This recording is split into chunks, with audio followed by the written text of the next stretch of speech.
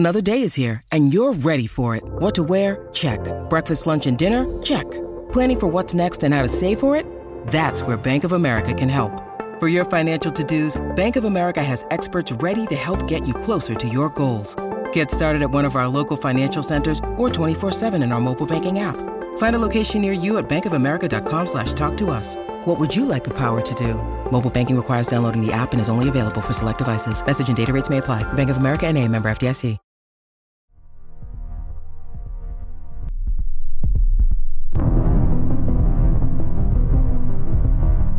Don't be ridiculous.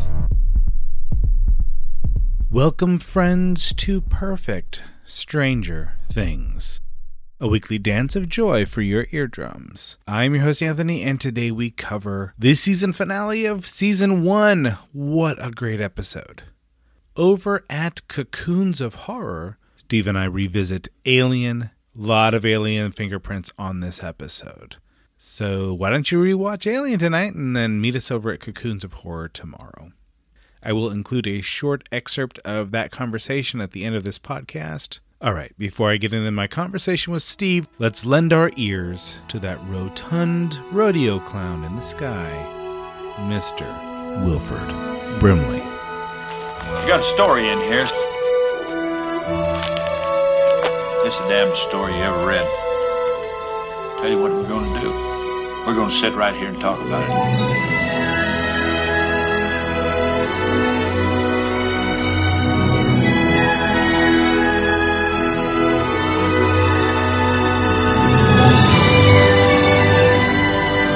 Now, we'll talk all day if you want it.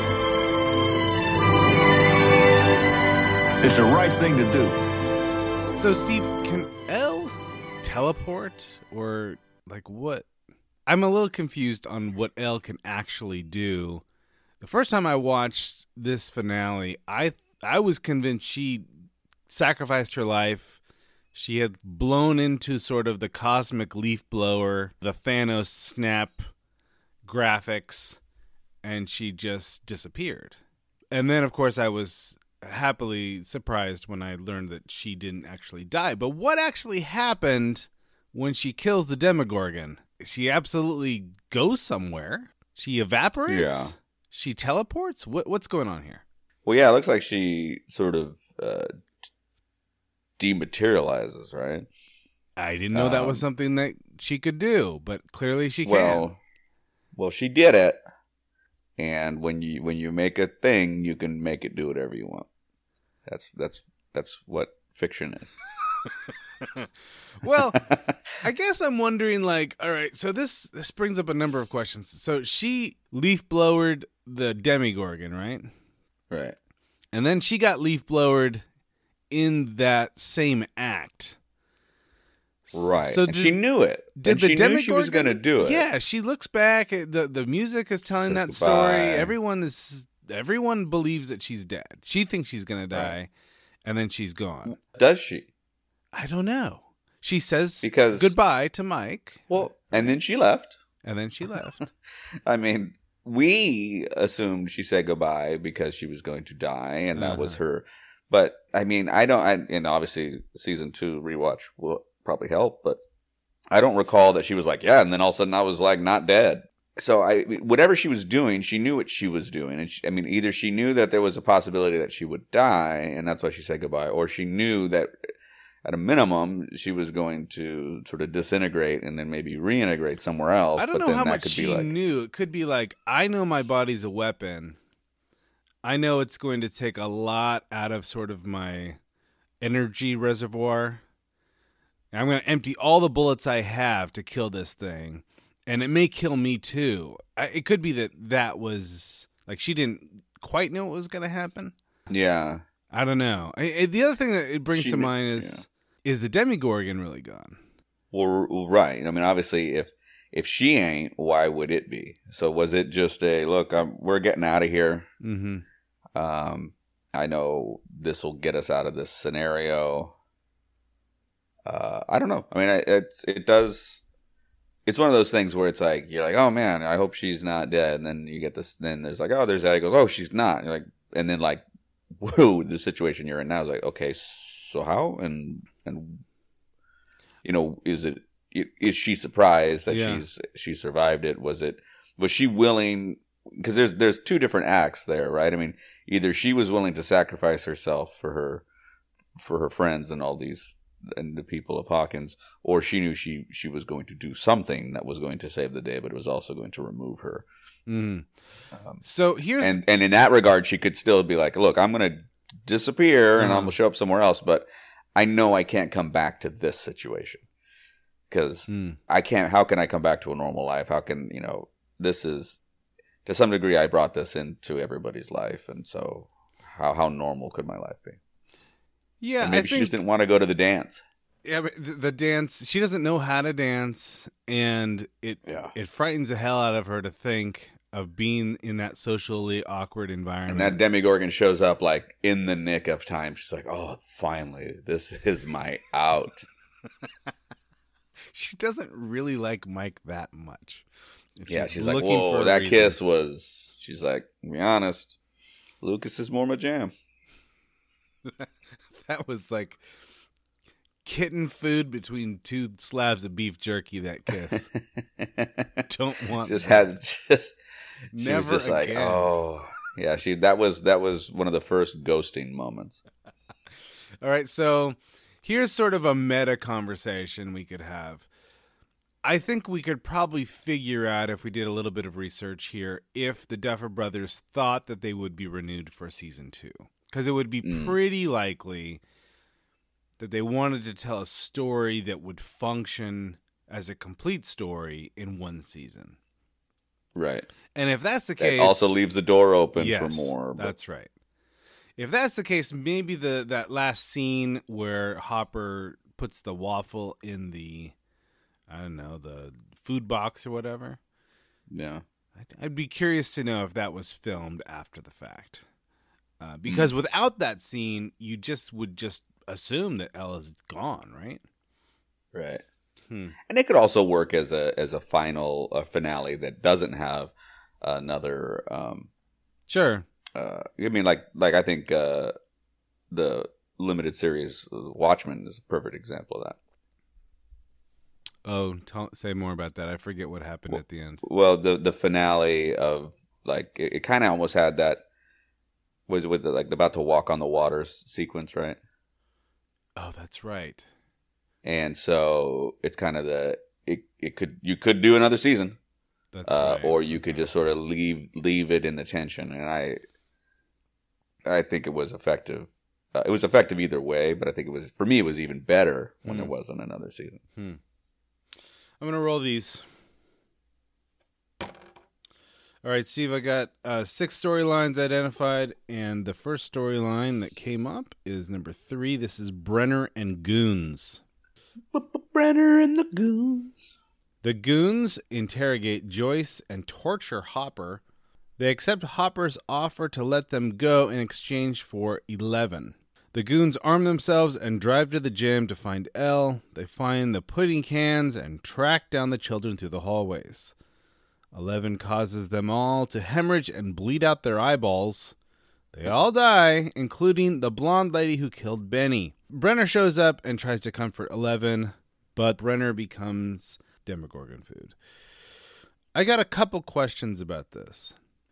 Do you think that Brenner agrees to let Joyce and Hopper go because he's basically sending them into the Upside Down, and he's thinking, there's no way that they survive this? Yeah, I think that this was it's a very odd move by Hopper. We talked on the last episode when it, get himself caught. Was this a good plan? If you add this plan, that makes the last one bad plan. All bad plan. Yeah, his idea is, I'm going to break in and we'll just see what happens. And then when they're caught, he's like, all right, let's see what happens next. Oh, they're torturing me. Here's what I'm going to do. I'm just going to throw out an idea here and see if they bite on it. 99 times out of 100, this goes sideways, right? Right. Well, and so it goes, it's an interesting element. Like, I think Hopper...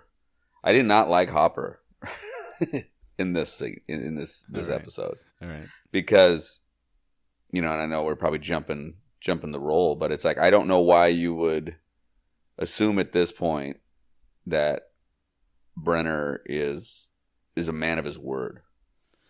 Right. That's right. Well, he does try that little thing where it's like, hey, I got something sent to the New York Times and we're going to blow you wide open. I mean, maybe that threat works. Yeah, and it's like, when it's like, okay, well, then why don't you go in the Upside Down and see what happens? you go in the Upside Down, where demigorgons and people that were once living are. Yeah. And then yeah, if you get out of there, go do your thing. Here's the thing. Because if he goes and gets Elle, then he's like, oh, I got a super weapon. Yeah. So here's what I was thinking, because I was trying to make this make sense, because I like this show a lot, and I was trying to make sense of Brenner's motivations here. Hopper, who is a policeman, knows that Brenner has had people killed. High school buddies like Benny have been killed by Brenner and his goons. There's no way that Brenner lets this guy go. The only thing that I can think of is that he's thinking, well, basically sending him into the Upside Down is going to kill him. So he's asking to go into the Briar Patch. I'm going to send him into the Briar Patch. That's kind of how I have to read it. Otherwise, it's just like, yeah, this is a really weak point in the plot here. Yeah, and it was a hard one because I kept on rooting for something different to happen from it, and it wasn't. And it was just like, oh no, this is how it's going. It's kind of unsettling in a way. But if you're going to do that, and you're a scientist, wouldn't you have someone kind of monitoring what happens to them in the Upside Down? You would think. It seemed like they were running out of goons. Maybe that was the problem. There's a goon shortage in Hawkins. I'll tell you something that I really liked about this storyline. We've talked more than once, like, can Elle control her powers? Does she actually know what will happen? Like, when she breaks the bully's arm, does she know that that's not going to kill the guy? We've seen her snap necks. In this one, we see that she does that whole Dr. X freeze move that she's done before. Right. And when she did it before, she just made the bully piss his pants, right? Mm-hmm. And this time she makes their brains explode or something? Yeah, their heads pissed their sockets. So clearly she can control her powers. She has sort of she knows how to turn it down to 1. Like she can turn it to stun if she wants to. And she knew enough that it was like, hey, if I'm going to kill this Demigorgon, I'm out. That's right. So that's kind of that's I think maybe the more of the reveal, going back to that original question, was that she's more aware of what she's capable of than I think we thought going into it. Here we go. We got ourselves a number 1. This is Joyce and Hopper. Joyce is interrogated by Brenner. Brenner says that 6 people have been taken by the creature and he wants her to help. Joyce tells Brenner to go to hell. Meanwhile, Hopper is being tortured. Hopper demands to be allowed to find Will. In exchange, he promises to forget everything he knows about Hawkins Labs and to give up the location of 11. They are given suits to enter the gate. And while in the Upside Down, Hopper flashes back to a memory of his daughter. We learn that Sarah suffered from some sort of cancer and chemo treatment before she died. They find Will, who has been cocooned alien style. Joyce pulls the face sucker from his mouth and Hopper pounds his chest until Will starts breathing again. Once Will is taken to the hospital, Hopper gets into a goon car while ominous music plays. So Hopper goes full Empire Strikes Back, right? And we even get the reference from Lucas. Because he's getting the Han Solo torture. Right. That's right. But he goes full Lando, right? And Lucas even calls it out. Nice. I love that moment. Love the moment when Lucas just goes Lando, like because he's like, hey, Hopper sold us out. It was a total, like, he made a deal with the Empire that'll keep them, it'll keep Cloud City free of their. Oh my their gosh, I totally missed this. You're so right about this. I thought that she was saying Lando because he thought that maybe Nancy sold them out, but it's clear. Yeah. Everything you say tracks. This is a total Empire situation. Yeah. So that's where it's really interesting because, Hopper's trying to do the right thing, but Hopper's oddly too trusting, but I don't know that he is. So this is where it gets really fascinating to me. And I was anti-Hopper watching it, but I may be talking myself into a more pro-Hopper or at least a Hopper neutral stance. And I think it all has to do with the flashbacks. I think his emphasis on Will kind of clouds his judgment on the other three. I think there could be an element of look, I don't know if I do nothing, the kids are in danger. Will is on the way out. He's but he knows that there's a sense of urgency with Will. For sure, Will is in the most imminent danger of all of them, right? Because he's in the Upside Down, so he's sort of hell bent on that because Will essentially has kind of like a death sentence. And the others, there's a certain amount of hope, hey, maybe this will work out. He doesn't have a strong attachment to Elle per se, but his attachment towards Joyce, his sort of this sense of saving his daughter by proxy, that might be sort of clouding his judgment, and he's just kind of throwing everything against the wall. Or it's that we've already noted that he's not really a strategic thinker, right? Right. It could be that, I'm going to give you Elle now. I'm going to deal with the first thing first. I'm going to get Will back the best way I can think of how to get Will back. And then I'll figure it out on the back end of this. I'll figure out how to make everything right with 11. And there's another side of it that says, look, I am sending them towards a super weapon. These three kids do have Elle. Yeah, I don't fully understand her powers, but they got a fighting chance as long as they have Elle. And I only have a fighting chance on this end if I don't have any of them here to get in my way. And I think it's interesting as him and Joyce are making their way through, and he's having his flashbacks. It's interesting the role that he plays. It becomes very paternal, not just for Will, but to Joyce. That's right. As she's getting kind of the coughing, he's that connection with his daughter's coughing, and he starts to try to take care of her, and you get a sense of this is now you get a better idea that Hopper's mission is pretty personal now. This is a cathartic. This is him trying to make right. When he was right. When he was the father to a dying child, he was completely powerless, and now he at least has some illusion of power, and he's going to use it to the best of his ability because he can't deal with the powerlessness. So he's going to punch his way out, even if it doesn't really help. He's just going to go down punching because he couldn't do that with his daughter. Right. The idea of him removing Will from this system that he's attached to that's sort of keeping him alive sort of harkens imagery of the daughter in the hospital, and so it's he's removing him from this to save it. There's a lot of really great stuff there, and I think it does help. I think it helps a little bit that Hopper is still a little bit flawed, right?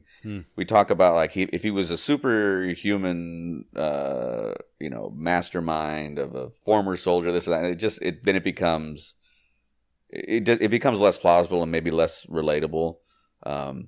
And I think the idea that he made this deal that sort of seems like what was his other option? What was he going to do? Just threaten with the New York Times and then just wait for everybody to just, Yeah, this is not a guy who has a plan. This is a guy who usually can sort of muscle his way through things. Yeah, because if these guys kill me, then there's nothing, right? I can't get Will. Mm-hmm. I can't protect those kids anyway. And we've already established that he's sort of self-destructive, right? Right. And this has actually worked for him in a way because without a sense of self-preservation, he kind of has something that no one else has in this story. He's got nothing to lose. And he's got to make you're in a situation where you're you have to make a decision between sacrificing something, right? Mm-hmm. And if you just give up on the Will narrative, Will goes, and then you're gonna hope that the other's gonna be okay. But like I said, if he's well, again, they got a fighter's chance. They have Elle. Mm-hmm. And there's a possibility that, I save Will, and maybe this doctor we were able to work it out. Mm-hmm. And the kids get released, and we just got to work that out, and that's how it goes. We'll cross that, like you said, we'll cross that bridge when we get there. Mm-hmm. But right now, I got to do something. Yeah, so I think that's pretty fascinating. It's interesting too how, this did feel like, if you had 9 episodes, maybe we don't run into some of this, right?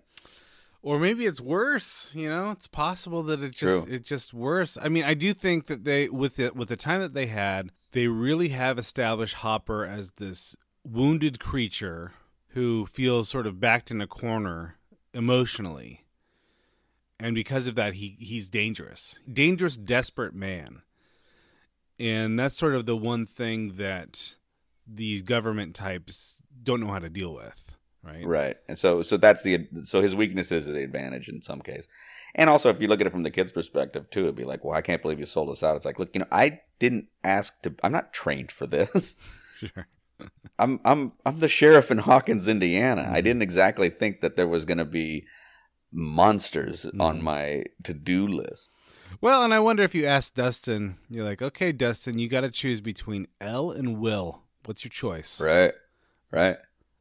It's not a choice you want to make, but Hopper seems to think that he's the one that has to make that choice. And he also could have just been like just tired of Joyce's screaming. He's just like, look, either I will do anything. I will do. I'll bring her into the Upside Down, and we all die, and that's it. And I can have a moment's peace, or I get that kid, and everything is gonna be fine. And just stop putting holes in her wall. I kind of like this lady, but her life's a little bit of a train wreck. Okay, I'm rolling this. This is storyline 5. Storyline 5. Elle and the Boys Part 2. After killing the first round of goons, 11 collapses. Then Brenner shows up with more goons. 11 tells Brenner he's bad. Then the creature shows up. The goons die, and the kids hide in a classroom. When the creature finds them, Lucas shoots it with his wrist rocket to no avail. Then 11 wakes up. She says, "Goodbye, Mike," and Thanos-style disintegrates the Demogorgon. Then she disappears as well. Karen shows up, and there's an emotional ambulance tailgate moment. Later at the hospital, the boys are reunited with Will. Will wakes up in the hospital. Joyce and Jonathan dote upon him. He asks about Jonathan's wounded hand. Jonathan has made him a mixtape. They try to tell him the entire story of 11 in less than a minute. I want to talk about mixtapes. Back in the day, making a mixtape, there was a certain art to it. Oh, yeah. And the first thing, you had to have the equipment, right? Right. You had to have a recording stereo system with 2 tape decks, at least. Was there another way to do it, or you had to have it? You had to have the... Well, you could record it right from the radio. And I did that sometimes. Harder. That's right. That was hard, because you get the DJ in there. Yeah. Yeah, it took crackerjack timing. But as far as making a mixtape, there was a certain art to, like, okay, what kind of song order do I want this? Because the song order really mattered. There was no random function. And you were usually limited by the space. Yeah, and it's funny because, like, I remember, like, mixtapes are really important too. Because I mean, like, you can manipulate and set tone for somebody, especially if it's romantic. I remember a female that shall not be named because this podcast is going to be so popular. But there would be moments of where we would share. I don't know if intimacy is the right word, but there was definitely these romantic themed moments, and she would play Peter Gabriel's "So" in its entirety. Now, most of the album fits fine for trying to create a mood of intimacy, but there's 2 songs that if they show up, changes things dramatically. And those songs are Sledgehammer and Big Time. And so you're making out the Sledgehammer? Is that what you're saying? I'm going to tell you, I'm a huge fan of both of those jams. And I learned a little something about myself. is that even though it was, high school in the midst of hormonal angst, I don't think I was ever as horny as I was excited to dance to Sledgehammer. You're making out, and the track listing is Red Rain, and Red Rain is falling, and then everything is like, oh man, what like of a almost somber, melancholic type romantic setting, and all of a sudden, and I'm just like, oh damn, I gotta dance. And I'm like, yeah, here we go, and just watching someone, and again, this is on tape, watching someone try to fast forward to try to change the mood, and I'm like, nope, it's gone. It is gone. Oh my, because same thing. Big time with side 2, you get through in your eyes. I think you end up towards Mercy Street, and then it's, hi there. So I'm on my way of making. Oh man, and that's it. I'm like, oh, this song slaps. So either Peter Gabriel has no idea how to transition from one song to the next, or he's a lot like you. And he's like, yeah, sometimes I want to like pause my makeout session and just start dancing, just right there, right there in the middle. Yeah. No, it's and I was attracted to this female, but I might have been a little gay for Peter Gabriel. Well, Steve, I think this podcast was completely worth it just for that admission. Well, I'll add this little bit of fun information is that the night that I got passed as a comic at Punchline for the Live Nation comedy clubs, as soon as I was told that I had passed my audition, in the background, Peter Gabriel's Sledgehammer came on, and my life, it comes full circle. The circle was complete. That's beautiful. All right, I'm rolling it.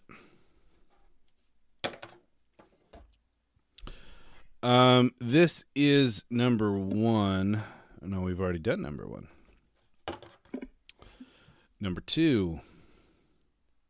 Jonathan and Nancy return to the buyer's house and build a bunch of Demogorgon traps. Then they cut themselves to attract the creature. Before the creature arrives, Steve Harrington shows up. Nancy points a gun at Steve and tells him to get out.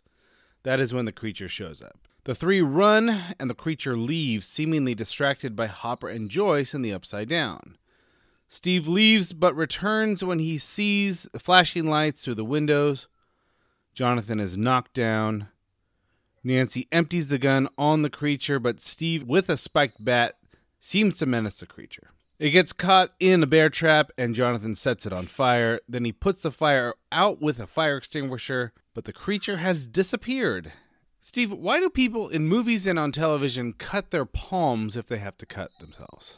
I feel like I've seen this a dozen times. People that want to cut themselves decide they're going to do it right on the palm. Where would you cut yourself? I don't know, near my elbow or something. I mean, not on my palm. I'm going to need to use my palm. Right. Yeah, you've just put together a bat. That's going to need your palm. You've got a gun. What? That's going to need your palm. I could see if, like, you want to, like, shake hands with blood or something. Right. I like the elbow. I think the elbow's a good spot. I mean, I don't know how bloody it gets, but it's going to get bloody. Cut it. Maybe just a tiny little cut on your head. That thing's going to bleed a bunch. You don't have to cut as much because it's going to bleed so much. Yeah, this doesn't make any sense. Whenever I see it on a show, I think this makes zero sense. I've never. And how much blood do you need? I don't know. I don't know. Like, just pick your nose a bunch. Right.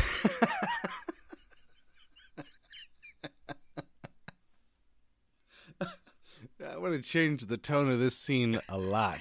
They're just both digging. You getting anything? No. Try the other one. You know what? I'd rather be punched in the nose, I think. Yeah, maybe. Maybe that's a bad idea. All right. Here's what did work for me in this scene. I really liked that. I think in order to make it believable that Joyce and Hopper can sort of get through the upside down Hawkins world to find Will, they're going to need someone distracting the Demogorgon somewhere else. And so even though it wasn't coordinated, it worked for me that it was pretty clear that the Demogorgon leaves because it's been distracted for some reason. So the fact that these things are happening simultaneously made the plot work for me, and I don't think it would have otherwise. I agree. In this scene, we see, or at least we're supposed to see, the full conversion of Steve Harrington, right? Yeah, and it's pretty great. I think Harrington's pretty crucial. I feel it could have felt like it was just one plot point too much, but I think they found a really good balance once again to take it. And again, this might be me looking down future seasons, but I do like the Harrington conversion, and where I felt it was a little bit abrupt, maybe not as organically produced in the last episode. Since we've already gotten here, I was all in.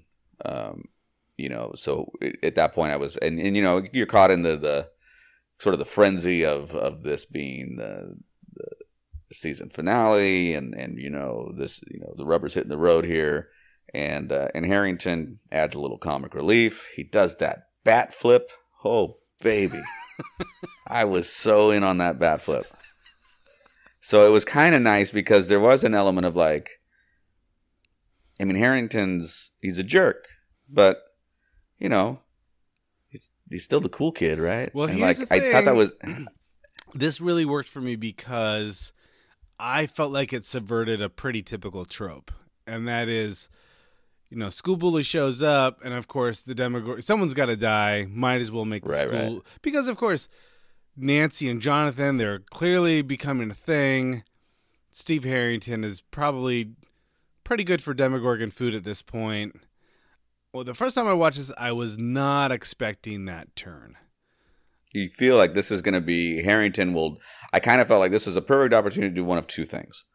Kind of to your point is, you eliminate the bully. Yeah. That's sort of a lesson. The good guys win, the bully gets his, right? You're right. Or the flip side is, look, this kid is trying to convert, and he will die flipping his own narrative, right? Like he'll do something to get in the way or save them, and it was like, all right, his memory is better now. Yeah, he's rehabilitated his legacy or something. But he's not here to complicate future episodes. And so they went the whole other direction, and he's kind of comes through in the clutch. Not only does he come through, but it completes his conversion so much so that at the end of the episode, he gets the girl and Jonathan doesn't. I know. And you know what? Chicks dig the bat flip. They seem to. And I'll tell you what, the first time I saw it, I thought, oh, this is brilliant, because even though I hate everything about this, I wanted Jonathan to get the girl, this seems more realistic. Yeah. She saw him do that bat flip. Of course she's going to want to be with Harrington. And let's face it, the hair trumps everything. Yeah, for sure. And it's just and what I love about that is, if that, interesting, if it was just the one season, you're left with a lot of tension. Like, well, why? And what happens next? What's going to go on with? I mean, there's so much of that, and so they did such a good job where, and again, the whole series, the whole season up to this point, we've talked about how they balance the supernatural with the natural, the plot points, and I know the first time I watched it, I felt this way, and that was, I was as much on the is Elle alive as I was what's gonna happen with this Nancy, Steve, Jonathan thing. That's right. And I was just as into that, and and of course, there's a cliffhanger with Will, but that was right up there. I was just as invested. Well, and it brings the whole series back to sort of a baseline of normalcy, right? Right. We're all going back to where we were. Let's all just we move defeated the supernatural threat. Now everything's got to settle back into life as it was. What is more realistic? That Nancy would be with Jonathan and give up all of her status at school and go with the guy that's a little bit less cute, a little bit less popular? Nah, that's not going to happen. Right. So if we want to return Hawkins to normal, Nancy goes with Steve the Hair Harrington. All right, I'm rolling it. We already have a 1, so I'm rolling it again. Have ourselves a 6. Steve, this is the Christmas resolution scene. A month later, the boys are playing D&D again like old times. Jonathan gets a gift from Nancy. Ted sleeps in his lazy boy like a boss. Nancy and Steve Harrington snuggle on the couch. Hopper takes food from his Christmas party and brings it to the woods. He puts the food and Eggo waffles in a box. Will coughs up upside-down worms into the sink and has a PTSD moment in the bathroom. I thought it was a nice little tying together of all the Star Wars themes to have the boys' final campaign end kind of with an anticlimax. And then they're like, what, is that it? And then I think Mike says, well, there was going to be a medal ceremony. And everyone's pretty upset about that whole situation. It makes me think, given the Empire themes that you mentioned earlier, that maybe we ought to cover Empire Strikes Back. Yeah, I was thinking something similar. Well, all right, so the medal ceremony, of course, is A New Hope, right? Right. But it seems like there's been more Empire references over the course of this season. If we were going to cover one of the original trilogy, what do you think that we should do? Yeah, I mean, I feel like Empire, because there's the Lando references made. Yeah, because I mean, I'm trying to think if that even, like when this was taking place, because this is 83, is that right? Was it supposed to be? Yeah. So we don't even have Return of the Jedi yet, right? In their world. No, clearly Empire Strikes Back is going to be the biggest. Because it's like 1 or 2 years removed from Empire Strikes Back. And when did you get introduced? What's that? When did you get introduced to Star Wars? Were you right out the gate, or were you later? I'm much later. I think that all right, so I first saw A New Hope at Joel Ferruccio's birthday party. Whoa, that is late. 8th birthday party. Okay, still late. And I fell asleep. Oh, wow. I fell asleep on his living room floor. Because of course A New Hope has a lot of dead time.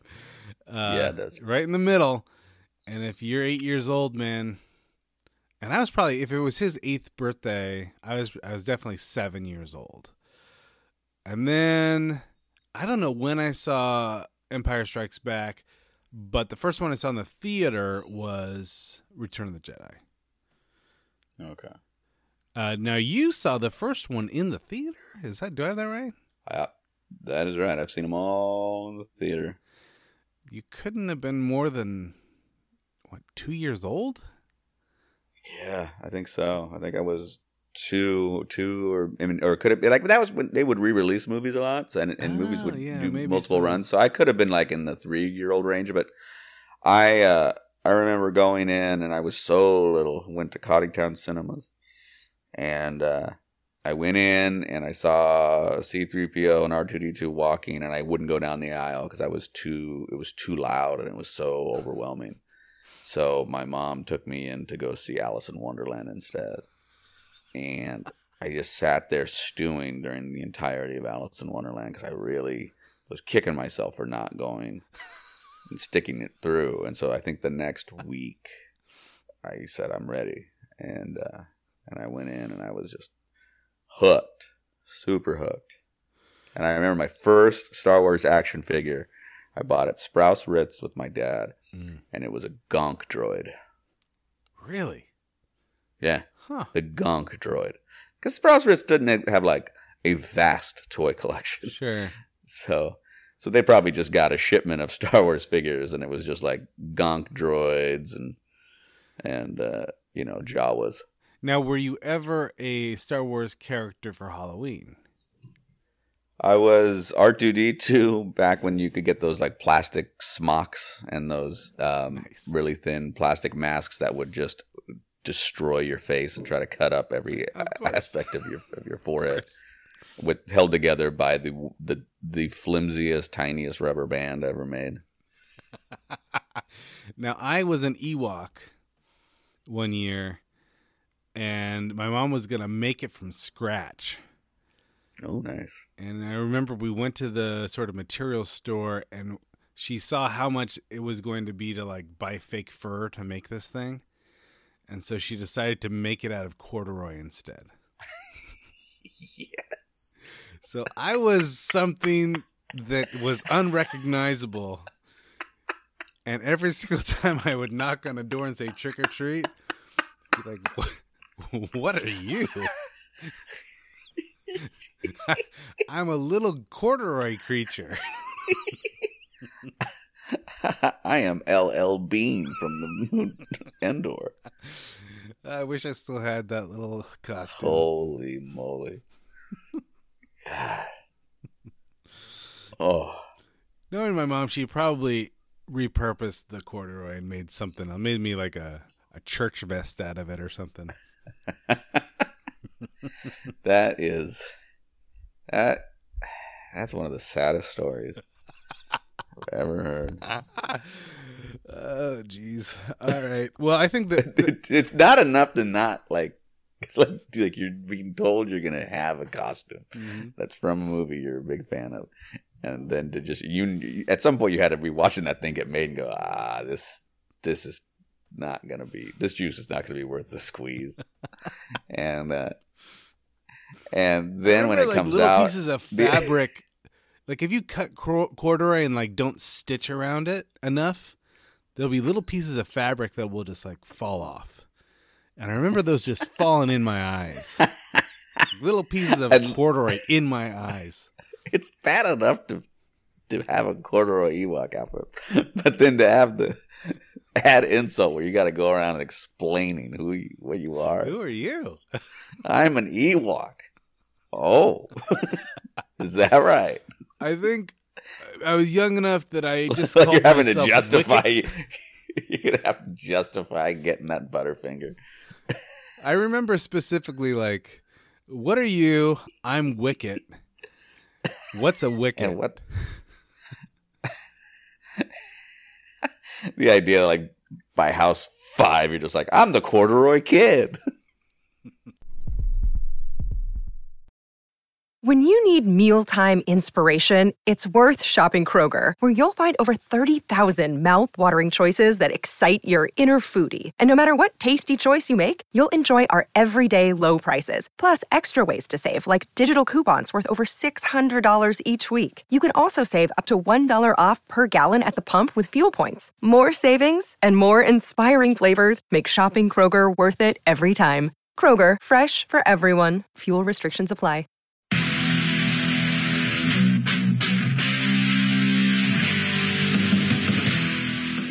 We're getting geared up for the 6th annual Summer Badass Fest. And while we're working on a slate of apex badass films to enjoy, we've got an early action-packed announcement to make. Just like last year, we're kicking off Badass Season with a live movie watch and podcast recording. We've rented out a theater for connoisseurs of action films and bald move fans that just want to have a great time. Unlike last year, this year's movie is top secret. Hush hush.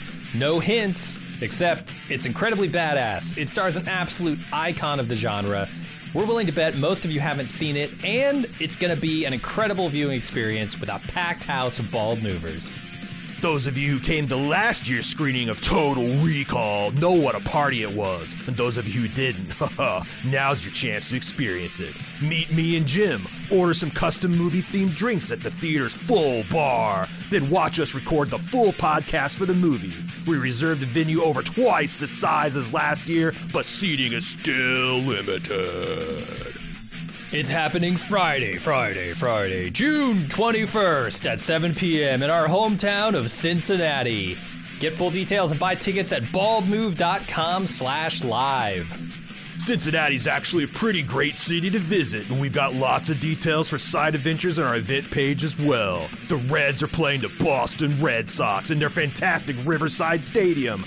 The thrills of Kings Island just minutes away, and I'll be leading a kayak trip down the scenic Little Miami River on Saturday.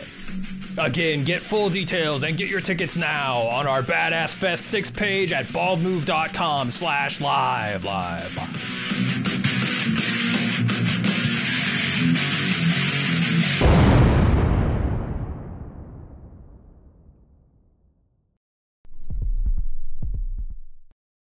I do want to talk about a few of the alien themes that we saw throughout this season. So I wrote down a few of them. We noted that the suits that they wear in the Upside Down were consciously modeled after Alien. But the Rift has a very sort of, like when they push through into the Rift, or the gate, all of that kind of alien gunk or whatever, I guess you can see that in a lot of sci-fi films, but that was very Alien. Right. And the way that the alien, is in, like, the way it's basically inside through the mouth, and like there's that big the mouth sucker or the face sucker, absolutely that's Alien. The tiny little slug, I don't know, embryo or something. And then Hopper and Joyce go into the Upside Down. There's this, they focus in on this little hatched egg that's on the ground. That egg growing out of the ground thing. I mean, I think that was a purposeful homage. Yeah. In addition to that, I think the voice of the monster is a little bit Alien. It's sort of that little, it's got that little echo at the end. Yeah, I catch that. And then I know from interviews that the way that they were able to convince Millie Bobby Brown to shave her head was they showed her a scene from Aliens. Or was it Aliens or was it Alien 3? It was one of those two, because I know at one point. Because Alien 3 is when Sigourney Weaver is in the prison colony. Oh, and that was and she shaves her head. Yeah, maybe. Yeah, that sounds right. So in all those ways, I think that in this episode, I mean, even like being in the Upside Down, it does feel a little bit like you're not quite in outer space, but you're not on Earth anymore. Oh, Jesus, man, that's a goocher. My first thought when I saw the chest burster is, he's kind of cute.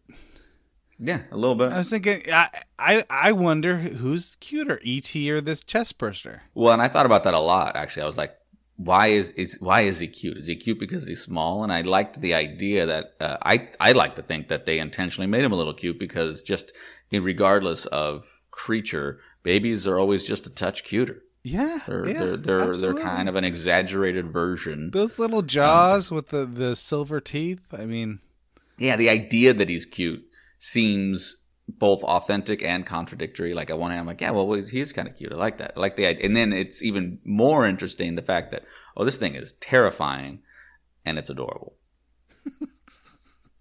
All right, let's talk about how fast this thing grows up. Yeah, I'd like to see that thing's underwear. This thing goes from Alvin and the Chipmunk to Harry and the Hendersons in like a space of an hour. Yeah. I mean, and as far as we're understanding the time, for sure. And we see like one of its molted skin. Yeah. And it was like, it went from that to like, well, I guess I'm giant now. The molted skin or whatever that Harry Dean Stanton picks up. When he finds the alien condom. It's actually made of condoms. Yeah, so you were expecting it to be a little bigger, and then it's then it's Dikembe Mutombo. Who is this movie made for? I think it's a general audience, right? I think it's a general adult audience because I think there's something. It doesn't feel so sci-fi. I mean, it's sci-fi, but like it doesn't feel so sci-fi that you're going to get caught up in the technical side, right? And I think that goes back to what you were saying is that hey, these are just they're workers, they're worker bees essentially, right? I mean, they're on this ship, but like, and that makes them a little bit more relatable in the sense that I mean, you have a science officer. Who has, but they defer to him a lot, right? You don't really, he gets a little sciencey, but a lot of it's like, hey, that's why you're the science officer. And that kind of feels like that helps a kind of like the lay person be like, yeah, I wouldn't get it either. And don't explain it to me. Let that guy figure it out. Sure. Yeah. I think it's for people who enjoyed like 2001, Star Wars. They just thought, we need a space movie. And for some reason, space movies are selling. So let's do Jaws in space. And I think it was the exact right time for this particular movie because 2001 is glacially slow. You know, talk about sci-fi. I mean, if you're not into sci-fi, you are absolutely not going to like that movie. Right. And I disliked that movie so much that it almost made me hate sci-fi. Okay, I loved it, of course, because I'm a river runs through it kind of guy, and then of course you got Star Wars on the other end of it, you know, which is sort of it's more of an action. I mean, you could argue it's not sci-fi at all. It's fantasy, fantasy adventure probably, or something. Yeah, I think fantasy is a really good way to put that because it's sci-fi because it's in space and there's robots and all that, but it does follow more of the fantasy ideals than it does. Yeah, I think maybe that's also maybe that's part of the reason why the prequels aren't as well regarded. I mean, there's a few reasons, but maybe it dips its toe a little bit more into science fiction in the sense that by it being more political, by it trying to have some other sort of statement, it becomes less fantasy and more science fiction. And maybe that's a jarring part of. For the audience that it had cultivated, right? Well, regardless of that, this movie is like right in that sweet spot. Whereas if Star Wars was a little bit too action adventure for you, or a little bit too, I don't know, Disneyland for you, and 2001 was a little bit too, I don't know, philosophical or something. This movie, I mean, this is the perfect space movie for this particular moment in film history. No, I think so. The other thing I want to talk about is the fact that when the alien gets into the escape pod, he's just lounging there. Is he stuck? He's completely horizontal, and it looks like he's on a shelf. Yeah. And he's not. Doing? He looks like he just needs a nap. Yeah, what's he doing? And then like she has to like go through a variety of things to get him to spook him, to get him out. Why is he just laying there? I don't know. I don't really know. He could be all tuckered out, I guess. Is he molting again? Maybe. I mean, maybe. Who knows what his motivations are? It took him, but it's a little bit weird to see him be so aggressive, and then. Not at all. Right, because he's like, it sees Tom Skerritt, I mean, he reaches right at him. Picking up people, slamming his second face into their face, and he's right there next to her, and he's just like, nah. It's like and he's she's taunting her. She's like, well, I'm going to go get changed. And he's like, well, it's fine. I'm all tangled up in here anyway. I don't know what I was thinking. You know what? What was happening is it's not until she actually puts on clothes. That's when he gets upset. That's what fired him up. This is the thing. He's absolutely only going to attack bad fashion. Apparently. Maybe he was being respectful. He's like, look, I'm going to give you a fighting chance. Look at this underwear. You can't. Yeah, I don't know. I'm glad you brought that up because I was a lot of times like, well, it's convenient that he's just laying down and kind of caught in whatever that was. Like, he actually had to go out of his way to hide in that. Dude, you've been fine up until this point.